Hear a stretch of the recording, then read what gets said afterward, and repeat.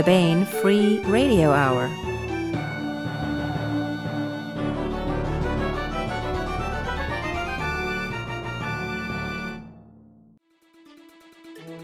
On the podcast, a double espresso at the Harley-Davidson dealership in Underhill, escaping the wailing woman at the bottom of the gravity well.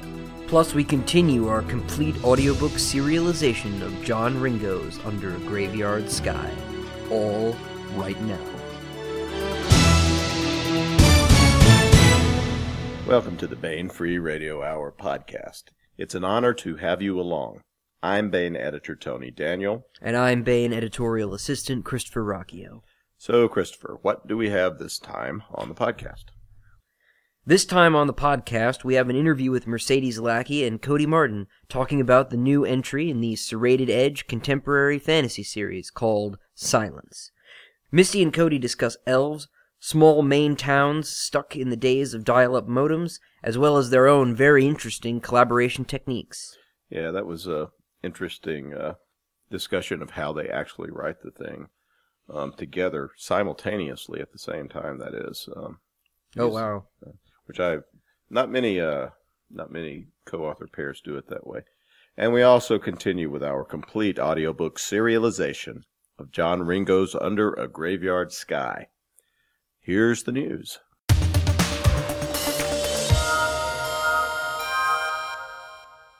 We have new free fiction and non-fiction on the Bane.com website. Yeah, there's Moonlit Sonata, a story by William Ledbetter. The moonlets in the story are strange rock-like formations that float around a gas giant in a frontier star system. They emit these hypnotic radio signals that are referred to as symphonies, but are the moonlets a natural phenomenon or something more? The author is William Ledbetter, Bill Ledbetter. He is the administrator of our Jim Bain Memorial Short Story Award, and his last story to appear on Bane.com was included in the year's best military, SF, and space opera last year.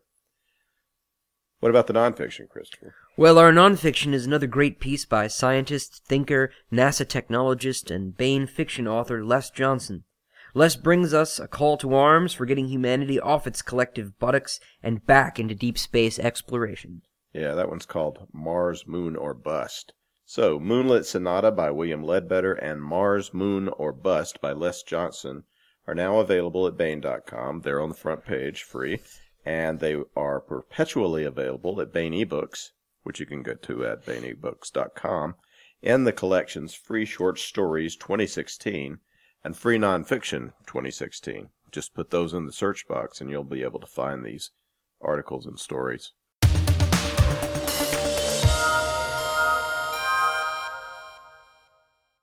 I want to welcome Mercedes Lackey and Cody Martin to the podcast. Hello. Hello. Mercedes Lackey, Misty, we call her, is the New York Times bestselling author of the Bardic Voices series and the SERRAted Edge series. Those are both Bane series, the Heralds of Valdemar series, and many more. Among her popular Bane titles are The Fire Rose, The Lark and the Wren, as well as The Shadow of the Lion, Burdens of the Dead, and Much Fall of Blood, which she wrote with Eric Flint and Dave Freer. With her bevy of accomplices, Misty is also the co-author of 4 novels in the Secret World Chronicle, which is a Bane project as well. Cody Martin is a writer living in Florida who I don't know a whole lot more about. I know that he's one of the authors who is working on the Secret World Chronicle with Misty and Veronica and the gang. But now Cody is the co-author with Mercedes Lackey of a new entry in the SERRAted Edge contemporary fantasy series at booksellers everywhere. The book is called Silence. So Silence is part of a really big series. Misty, can you tell us a bit about the SERRAted Edge series as a whole and how this book fits in? Well, the SERRAted Edge series is actually one of the first urban fantasy series to be published, along with the Bedlam Bard series. I was one of the pioneers of urban fantasy, and it's basically combining the unlikely pair of elves and cars and kids. Yeah, well, it's set in our time, but there are elves. How are they different than Tolkien elves or Santa helper elves? They're very Celtic, for one thing, right? They are Celtic, although we have made it fairly explicit that they are but one of many, many, many Underhill races that occasionally impinge on our modern real world. The genesis of the Serrated Edge elves is that many of them, well, all of them require contact with human beings in order to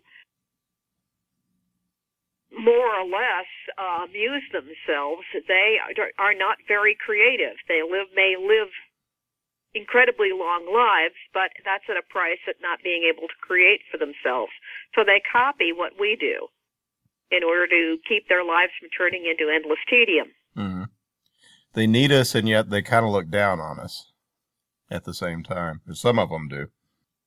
There are two sides of the elves. There are the Saily and the Unsaily.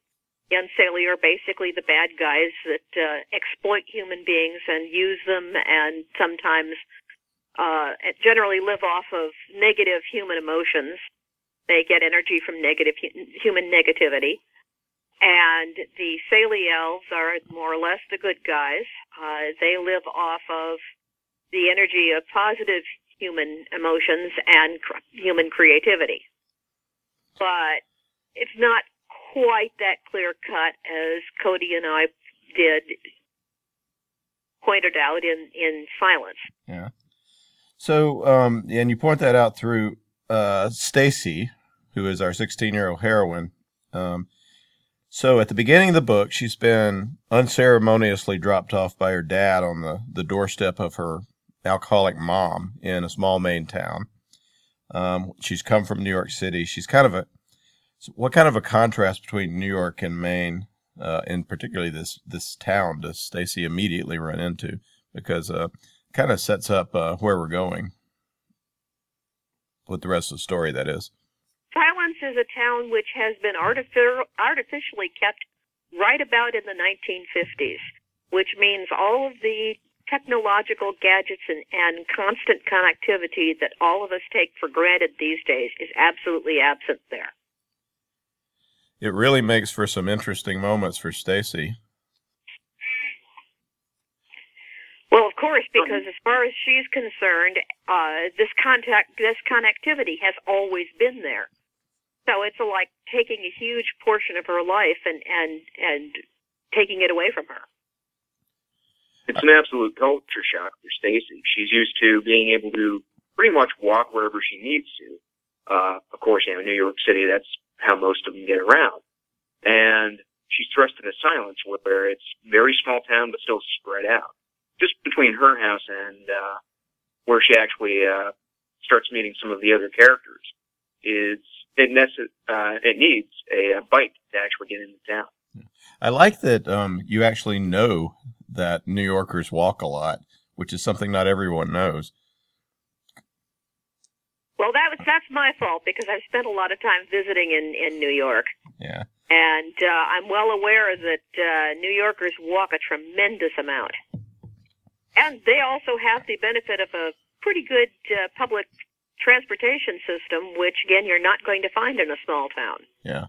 You're always 5 blocks away from the subway entrance, though, it seems, when you... Anyway. And Stacy, what I found amusing was our jolt back to the 90s, which is the fact that to get on the internet, she needs a dial-up modem. And it's a whacking 24 baud. Now, she doesn't immediately have these things. How does she begin to acquire them, and how does she acquire friends in Silence? Where does she find them? Who are they? Well, I have pointed out to people who say, oh, New Yorkers are so unfriendly. That is absolutely not true. They're just in a hurry. Mm. New Yorkers are very friendly, and if you catch them when they're not in a hurry, they're very happy to help you. So Stacy, having grown up in that, knows this and doesn't have any trouble talking to people. And one of the first people she talks to is a waitress in the local diner who sets her up with a map to what little there is in Silence, and also suggests that a good place for her to go and find friends would be the local bookstore. Immediately she has that culture shock of, well, in New York City you have nothing but choices. Oh, well, I feel like eating Indian food tonight. I feel like eating authentic Chinese. I feel like having this or that. I feel like having this sort of entertainment. Whereas in Silence, they have very few options at all. So immediately meeting that waitress as she's kind of wandering around town, hopeless, and being given that map to, kind of point her in the right direction of, well, there's not much, but here's what's good. It's really a good start for Stacy that she may not have otherwise had. Yeah. And the map is, I think, 30, 40 years old? Yes, but nothing has changed in Silence in all that time except for the addition of the bookstore. It's still completely usable. Yeah. Yep.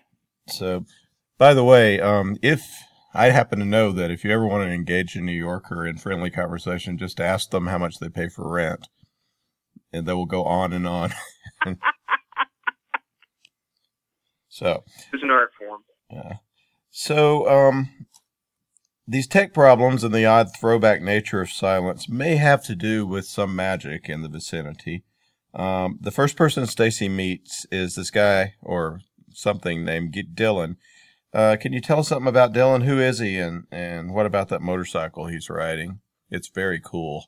Well, I'll take the motorcycle, and Cody can take Dylan. The motorcycle isn't really. The motorcycle looks like no identifiable brand whatsoever, and there's a reason for this. The motorcycle is actually alive. We had living things disguised as machines in the original Serrated Edge books, mostly cars. In this case, we have made it a motorcycle. If for no other reason than drawing motorcycles is very cool for Larry, and he is wonderful at it. The cover of the book is by Larry Dixon, who is Misty Lackey's husband, and it's got the motorcycle on it. It's very cool, and we foiled it, right? Yes, you did. Nice. He counted on that when he designed it. Yeah. There's an art to making something that take foil right, and I think this is a really, really great cover. And by the way, it is on the BookScan bestseller list this week. Awesome. We're happy to see that. So it is a national bestseller at this point. Well, that makes us happy, doesn't it, Cody? Yeah. Oh, absolutely. So she meets the bookstore nerds, kids that are kind of like her. She's nearly swept off her feet by a local rich kid, though. And this is Sean Blackthorne. So what's Sean like, and how is he different than Dylan? Oh, Cody didn't cover Dylan yet. Cody. Oh, sorry. Yeah, well, let's talk about Dylan. We talked about that cool motorcycle. Absolutely. It's one of the first things that Stacy notices is out of place in this totally out of place town. She's actually sitting in the diner when she sees Dylan. And Dylan himself, bad boy, but there's something very alluring about him for Stacy, something she can't put her finger on. And a little bit of danger there, absolutely. Classic, good looks, but a roughness about him, too. Someone who can handle himself. Whereas Sean Blackthorne, well, Misty, if you want to take Sean. Oh, Sean is a beautiful rich boy. If he would not be out of place as the leading man of any hot teen flick. Mm. And he never seems to put a foot wrong. I was kind of thinking of them as, I don't know if you're Gilmore Girl fans, but Rory's two different kinds of boyfriends on that show. Anyway, I don't know if that rings a bell. Much TV. Yeah, okay. I'm going to admit that I watched a little bit of Gilmore Girls back in the day. Never mind. Me and Jim Menz are huge Gilmore Girl fans. Don't tell anybody about Jim's addiction, though. It's not a spoiler to say that a great deal more than initially meets the eye is going on at the Hawthorne compound. And why Stacy becomes part of that mix. Why? What are the parties like there, and why the heck does Sean seem so fascinated with her? Well, the party is, if you can imagine the best possible party in the world, that would be it. Best music, best entertainment, certainly the best food, definitely a Beverly Hills party type of vibe. And Sean is heavily attracted. And there's a reason for this. He absolutely intends on using Stacy for something. Yeah. Well, she's very, the one thing we like about, of course, we get suspicious because Stacy is very realistic about her looks, which are good, but not in model good looks. And she's seen them. She says she's seen models, and she has in New York. And it doesn't seem to be her sparkling personality, which is very nice, but not bon vivant. So there is something else within Stacy that Sean's after. Right? Trying not to give anything away, but this is where the magic comes in. Yes. From the previous books in the series, maybe we could talk about how the elves arrange themselves politically in our modern world. Who or what? You talked a little bit about the Unseelie. By the way, tell us about this spelling, this word, how to say it, and I believe it's a historic term from Welsh folklore, right? Unseelie. Mm-hmm. Yes, it is. Irish, though. Irish. Yes. Very much intentional. How do you spell it again? It's U-N-S-E. Let me find it in the book. U-N-S-E-I-L-E-I-G-H-E. By the way, I Unseelie, it kind of translates to Seelie is elves of the light and Unseelie is elves of the darkness. So we have dark elves and light elves. Does that continue to their personalities? Are they evil and good, or is that too well, we will have cut and dried? We've not encountered any good Unseelie characters in this book. Mm-hmm. Now, there have been good Unseelie in previous books, in the Double Edge series, for instance, who crossed over politically. So and became Seelie elves. So it is certainly possible. It's easier to call them as more exploitive and less exploitive. The Seelie elves generally don't take unfair advantage of human beings. They're generally more cooperative. The Unseelie will absolutely use human beings and throw them away. Mm-hmm. It's not so much that they're two different species as they're two different courts. And it's really more of a worldview. How do we utilize humanity? In a positive way or in an exploitive way, as Misty said. And there's definitely some room for wiggle there. Matters of perspective, I guess you could say, that each individual elf kind of approaches things for. Mm. But in the end, because they're so long-lived, they sort of look at humanity as something to use, right? And individual humans, even. Well, absolutely. Even the good guys. Even the good guys. Necessary to survival, yeah. How do they, when they come from the courts, from the Underhill, how do they fit in human society? What do they do? What are some of the methods they use that for us not to discover them? Oh, they hide themselves. They disguise themselves as humans. In the original Serrated Edge series, it was mostly concentrated around a group of elves just outside Savannah, Georgia, that disguised themselves as the manufacturers of race cars and racing engines. And that was one of the things they had done when they first began contacting humans again in the 30s and so forth. One of the things that elves traditionally do in the old songs is they challenge humans to combat. It was something amusing. Well, the modern equivalent of that is to challenge somebody to a race. And in fact, in the Sherilyn Kenyon Games Creatures Play anthology, I have a short story about one of the first of those races called False Night on the Road, in which one of our Elfheim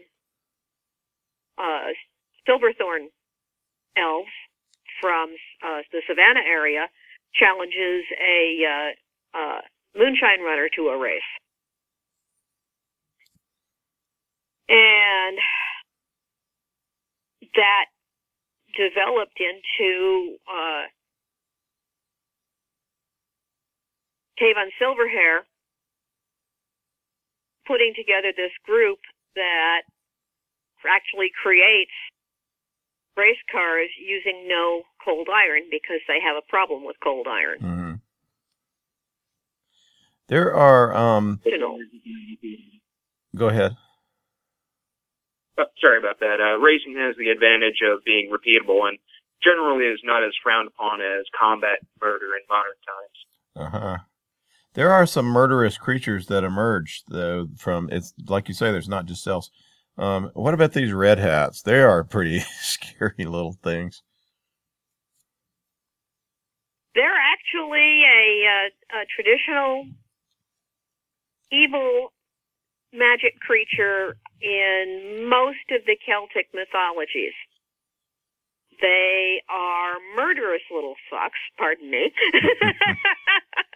Murderous little bleeps. They dye their hats in the blood of their victims. Yeah. And they live on pain and fear and foster those things. And they are definitely what you'd call unsaily. And were you going to say something, Cody? Yeah, they're definitely not fun at parties. Sorry about that. Yeah. They're, doesn't Stacy mistake one for a yard gnome at some point? Or is that? Yep. I've always thought those things were evil. So, why did you decide to, why is it called the Serrated Edge series to begin with? And Southeastern Road Racing Association. Aha. Yeah. So that's why we capitalized the first SERRA. Yep. Aha. Cool. Why did you decide to revive it, Misty? It lay dormant for a little while. Well, I decided that, one, I just wanted to do some more of the urban fantasy. Mm-hmm. And two, I wanted to do something that Cody could co-author with me, and that seemed like a good series to reboot. Mm-hmm. What is the writing process you use with Cody to collaborate on this?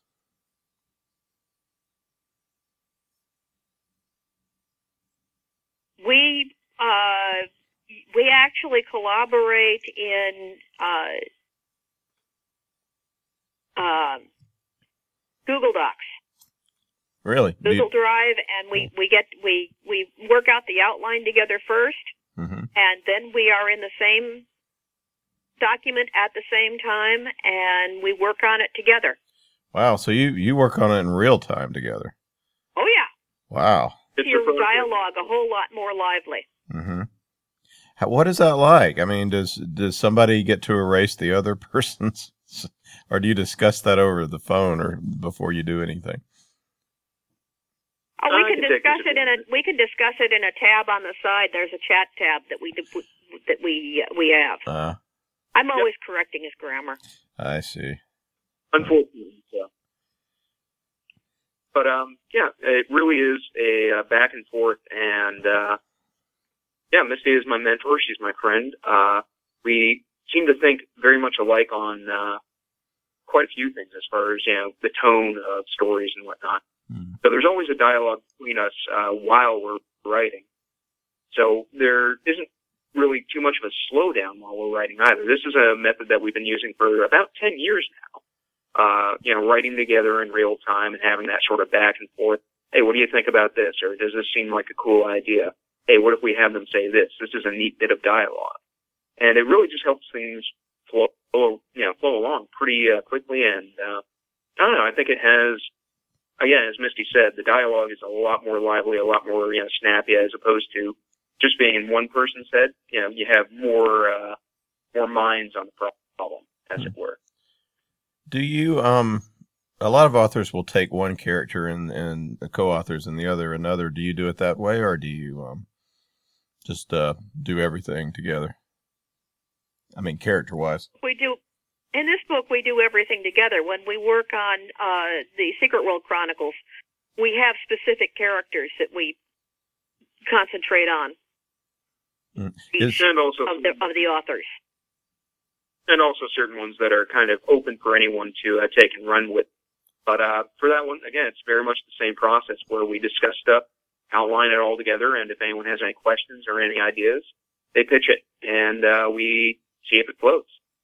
So you multi-author collaboration on the Secret World, you're all at several points all together on Google, the same Google Doc, even with 4 people or however many there are now. Pretty much four people in the same Google Doc at the same time. Sometimes we'll have more than one open. I'm the best at multitasking, so I will flit around to other people's stuff more than the other people will flit around to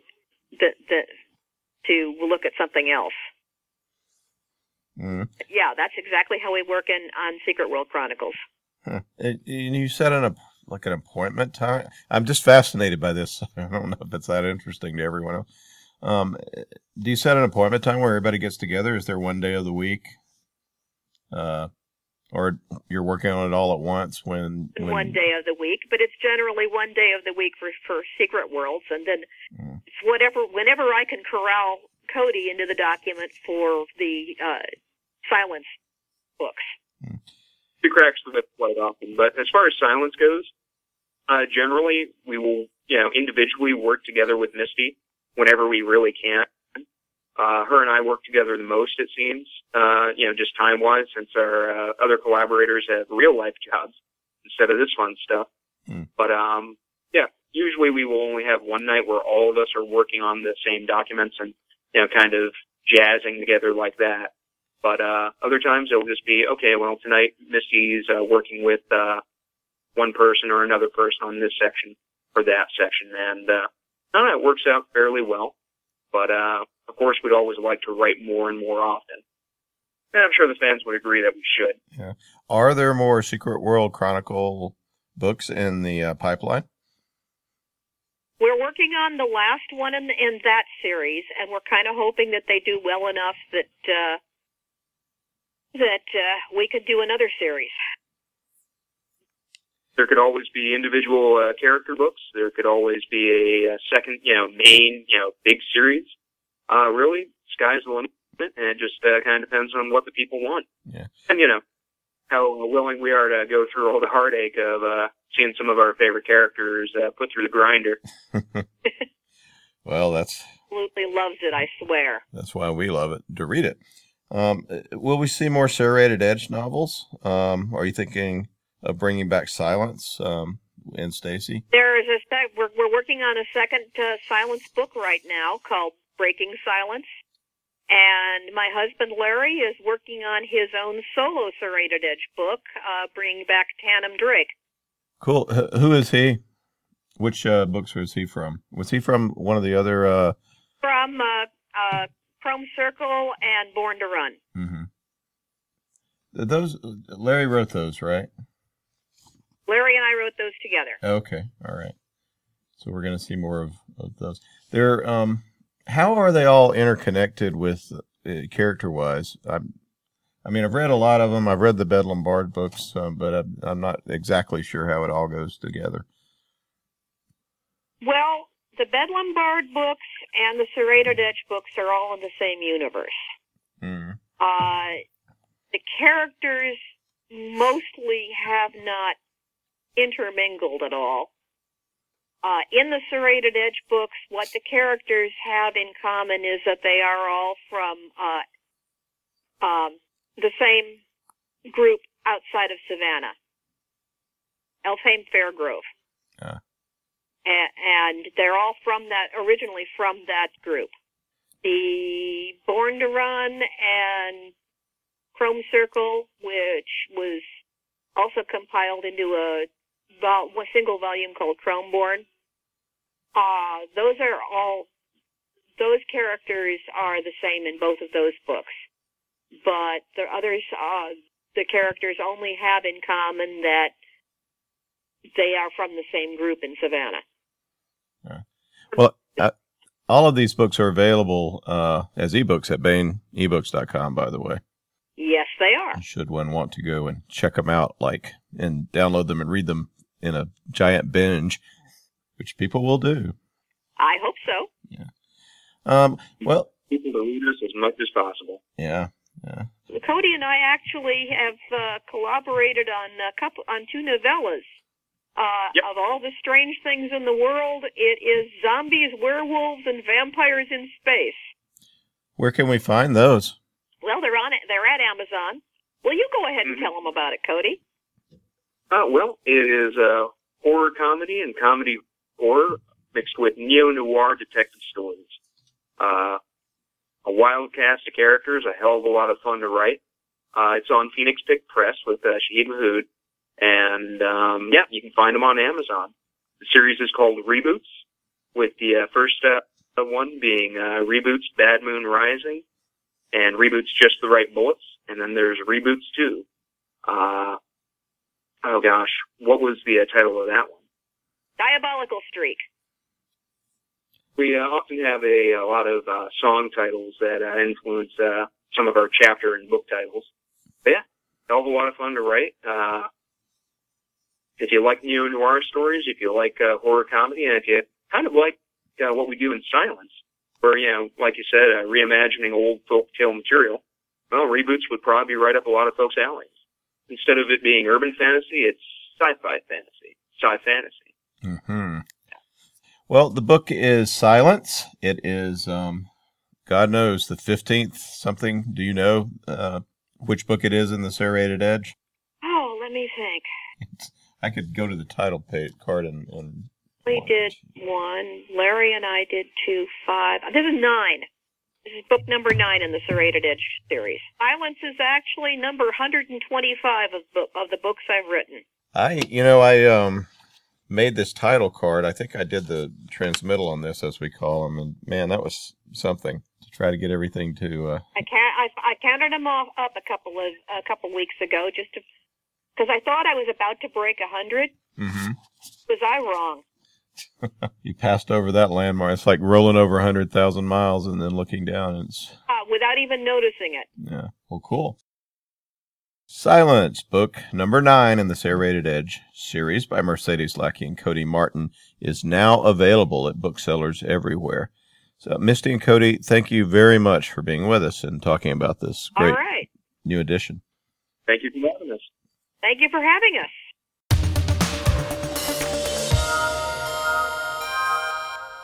Now we continue with our complete audiobook serialization of John Ringo's Under a Graveyard Sky. This portion of Under a Graveyard Sky is provided by Audible.com. Get the complete audiobook at Audible.com now. If you're not a subscriber, you can get the entire audiobook free or choose from more than 100,000 other titles when you try Audible free for 30 days. Now here is another segment of John Ringo's novel of zombie infestation and the heroic humans who fight back, determined to pull the world from disaster, and humanity itself from the brink of annihilation. It's all taking place under a graveyard sky. "These doors are locked," Fontana said, pulling at the hatch. The massive construction was one of the doors to the lifeboat deck, and it was positively unwilling to open. A Halligan tool wasn't going to scratch it. "Crap," Steve said, looking around. "That means another pass card hunt." "Isn't this Chris's boat?" Fontana said. "Does he still have his?" "I don't know," Steve said, keying his radio. "Sophia, all the exterior hatches we found are locked down. Call Chris and ask him if he still has his pass key, or whatever for the boat. And tell him we're probably going to need his help finding our way around. Dallas, you monitoring?" "Roger, Wolf Actual. Tell the coasties as soon as they get here they're to coordinate the evacuation teams. These people are going to need wheelchairs, stretchers, something. And right now, getting them off the boat is going to be a professional evolution. They'll need to primarily provide expertise and security. We'll clear the zones, then they can come in and get the people. Copy? Coast Guard personnel to organize evacuation and maintain security presence. Wolf teams to clear." "Roger," Steve said. "As soon as we get a master key or something." "Wolf, Dallas, over." "Go ahead, Dallas," Steve said. "Retransing your call from the David Cooper, over."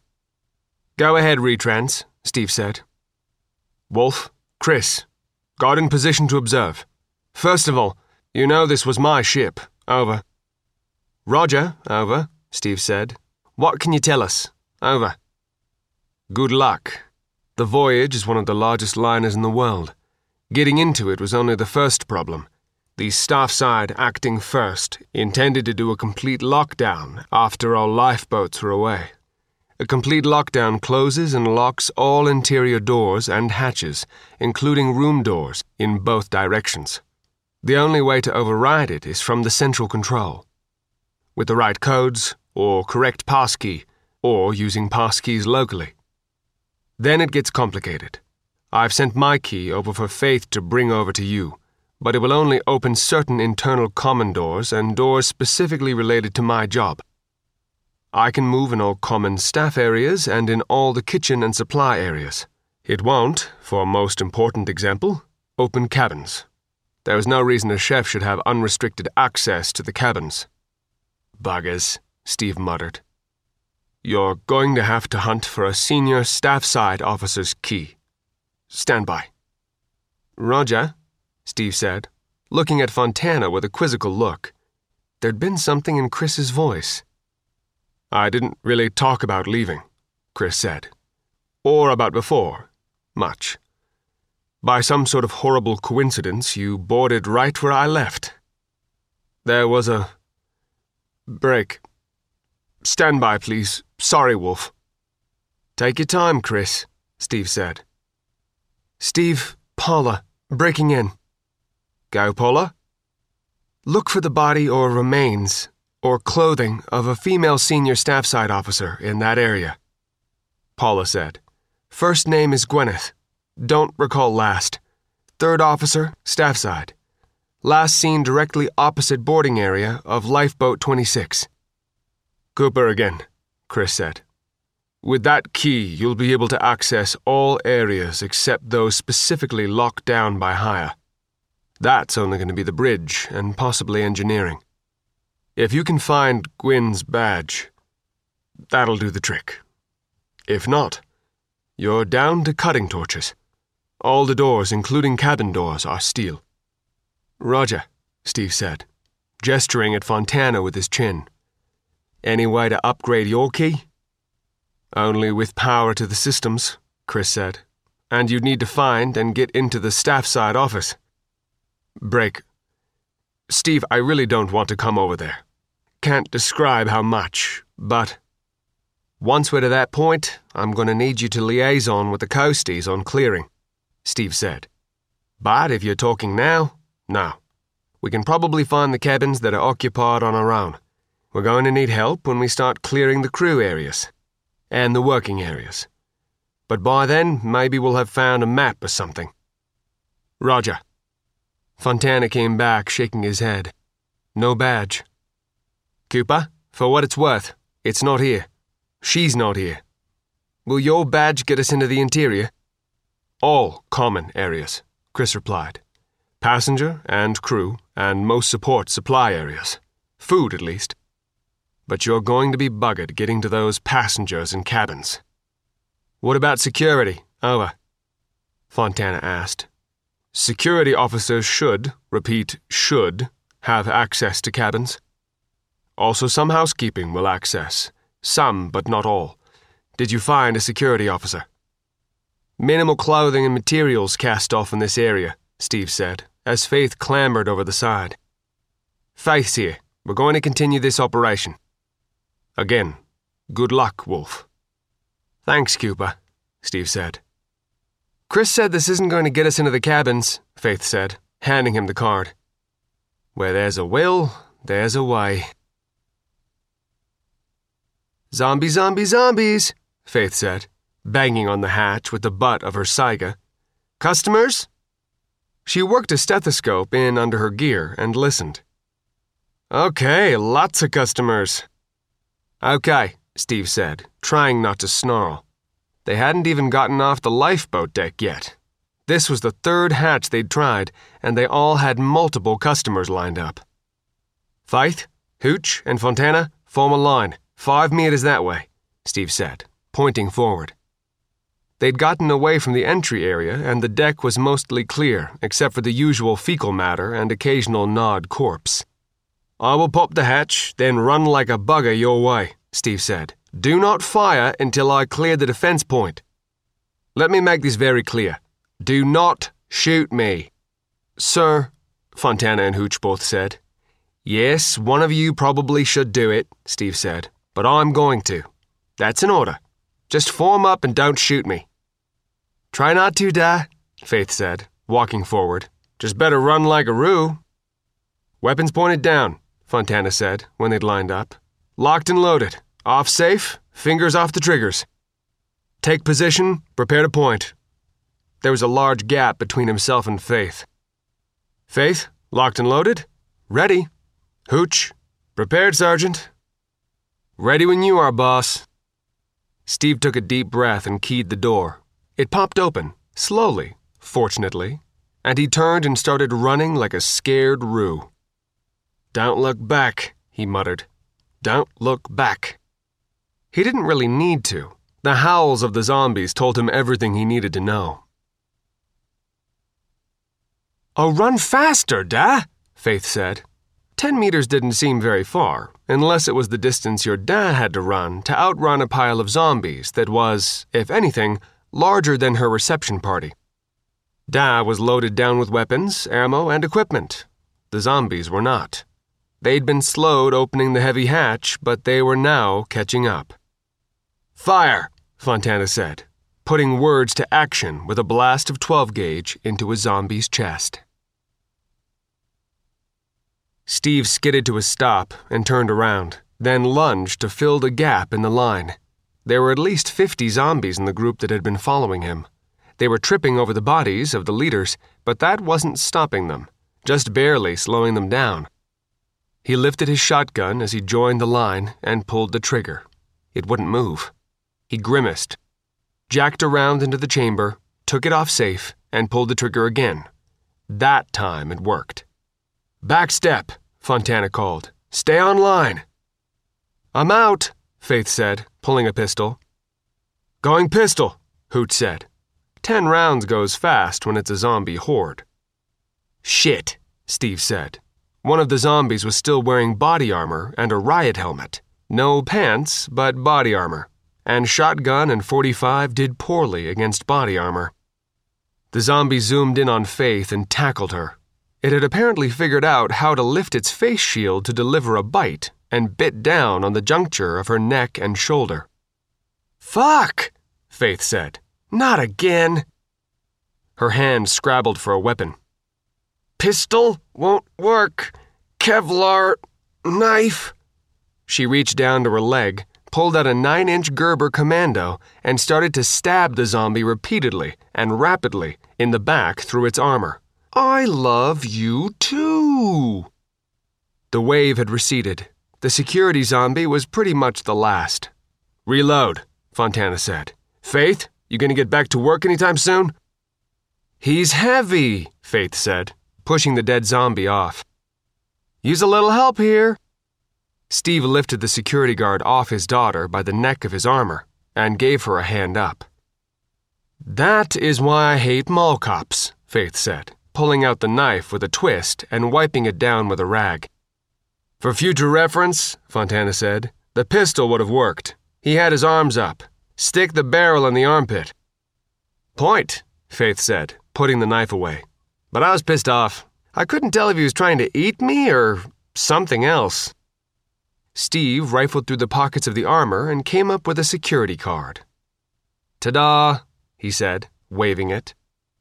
Cross-load ammo and reload magazines, Fontana said, pulling off his assault pack. Hooch, Faith, on guard. Wolf and Falcon to load. Commodore, I would recommend, despite that card, that we remain together as a 4-man team until we're sure that we've dealt with all similar large groups. Agreed, Steve said, pulling out ammo and reloading his Saiga mags. He'd never pulled his pistol. He held out his hand for Faith's and started loading hers. What could we have done better? The overall plan was good, Hooch said. He turned to face forward while Faith covered aft. Except for one thing. I think in future with large groups and multiple possible entries, or I understand the thing about bringing them to you, not going to them, but maybe open the hatch, then call for zombies?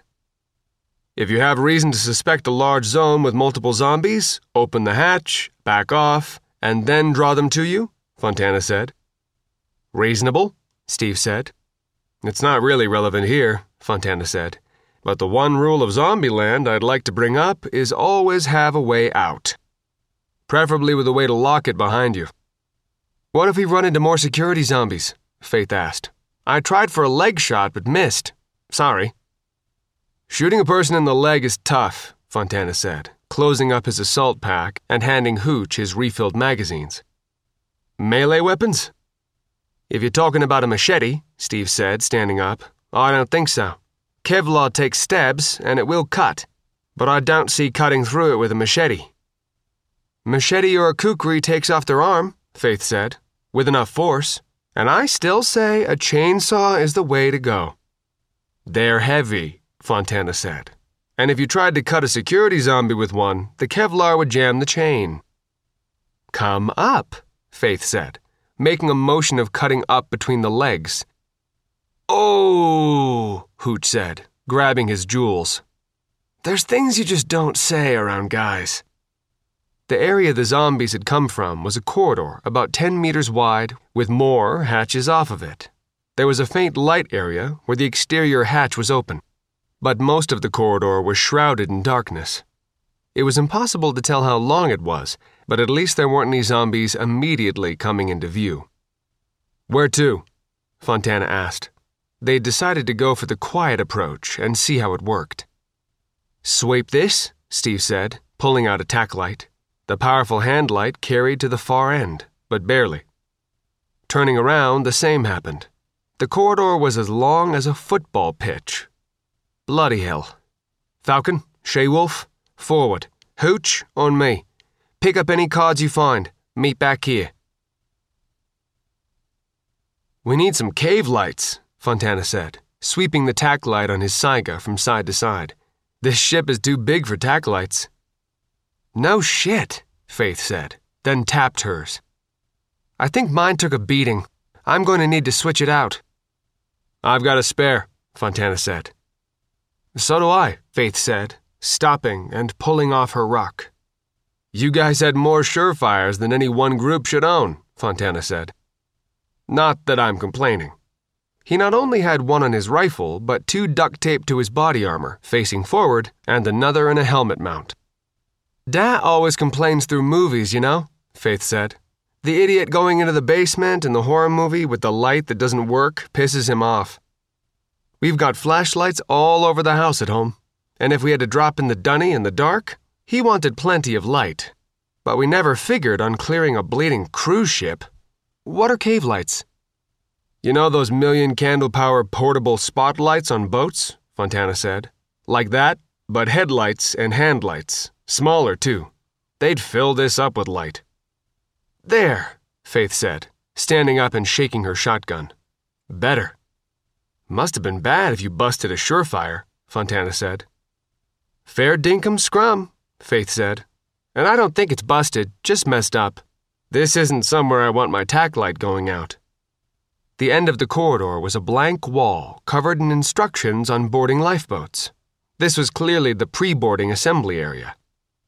All the hatches were either inboard or outboard. While there were plenty of remains, there were probably 4 times as many bodies as there had been zombies. All the zombies had been at the hatch. They picked up 3 security cards and moved back to the rendezvous. What now, sir? Fontana said, handing over the cards.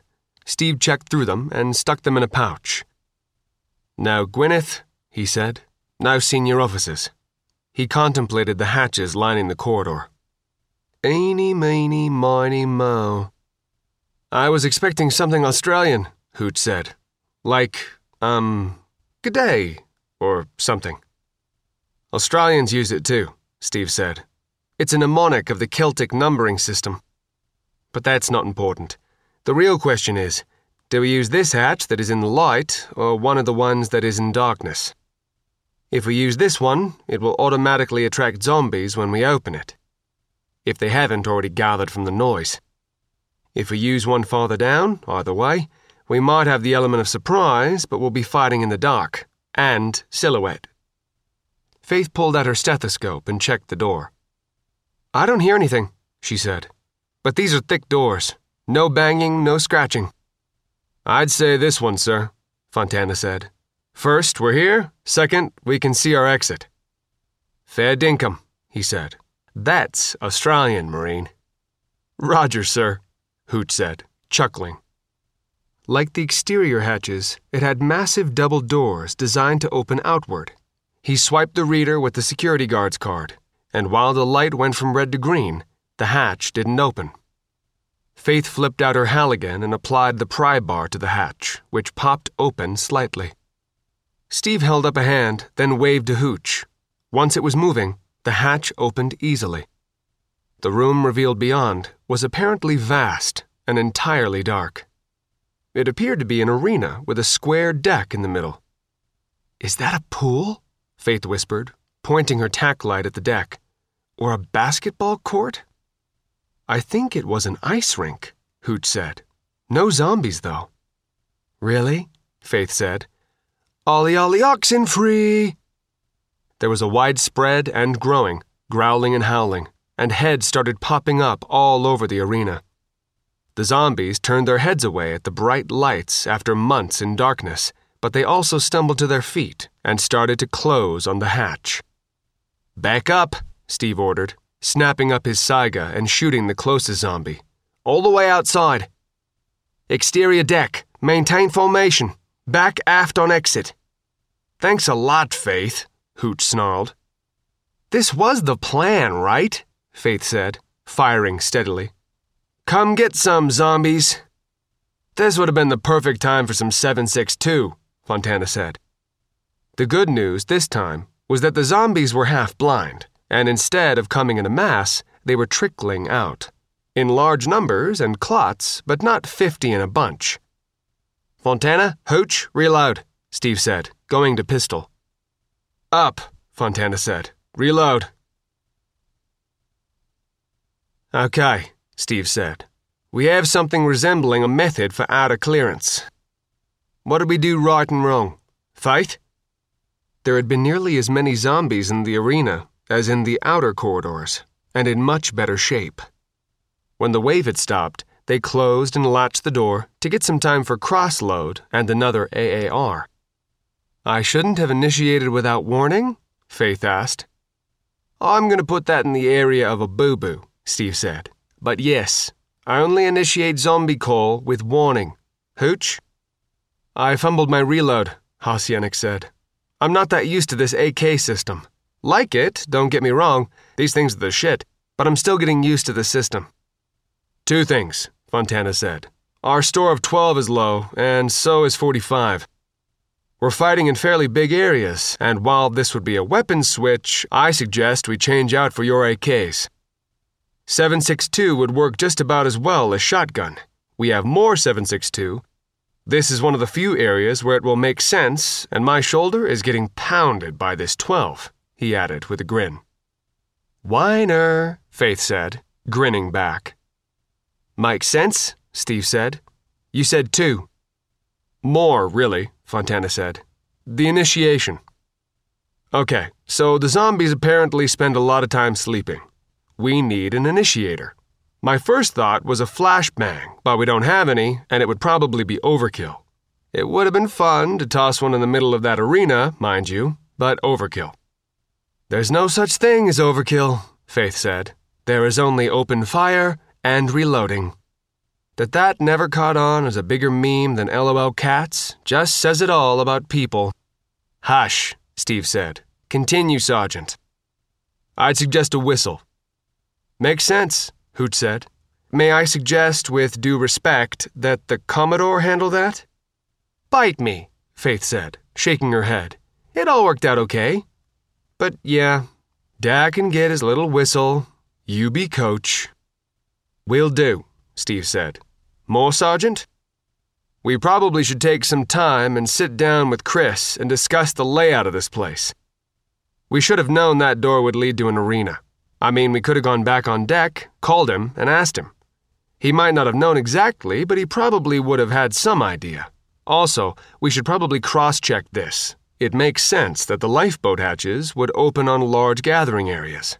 Thus, another reason for the 7.62. I'm fairly terrified of bounces around all this steel, Steve said.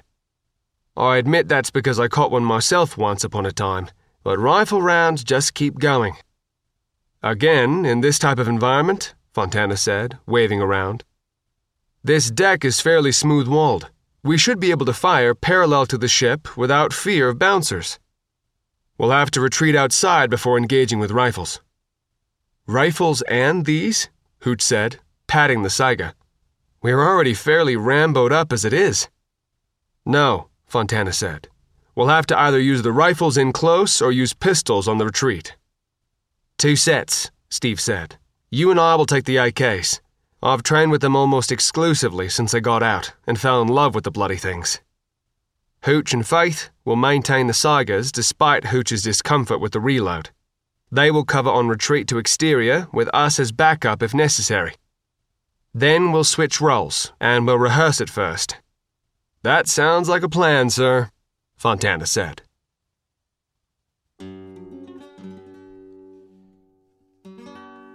That was another segment in our complete audiobook serialization of Under a Graveyard Sky by John Ringo. And that's it for the podcast. Thanks to Audible.com, to Christopher Rocchio, and to podcast theme composer Ruth Judkowitz. And a super cute Elvenstead pony in the form of a silver Vespa 150 that breathes rainbows and fire on alternate Thursdays. Plus, You have to say that cuter. I can't. You can do it. I don't want to do a Powerpuff Girls voice, Tony. Right. I don't know if I can hold it that long. Do what you can.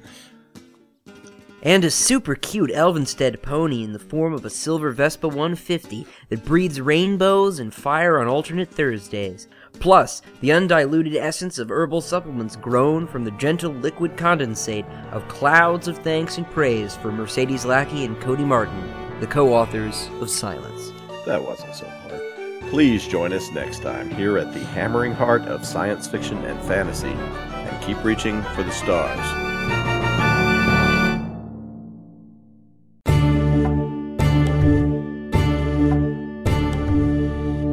The Bane Free Radio Hour is brought to you by Bane Books Audio Drama, presenting dramatized audio plays of the best science fiction and fantasy with a professional cast and cinema quality soundtracks.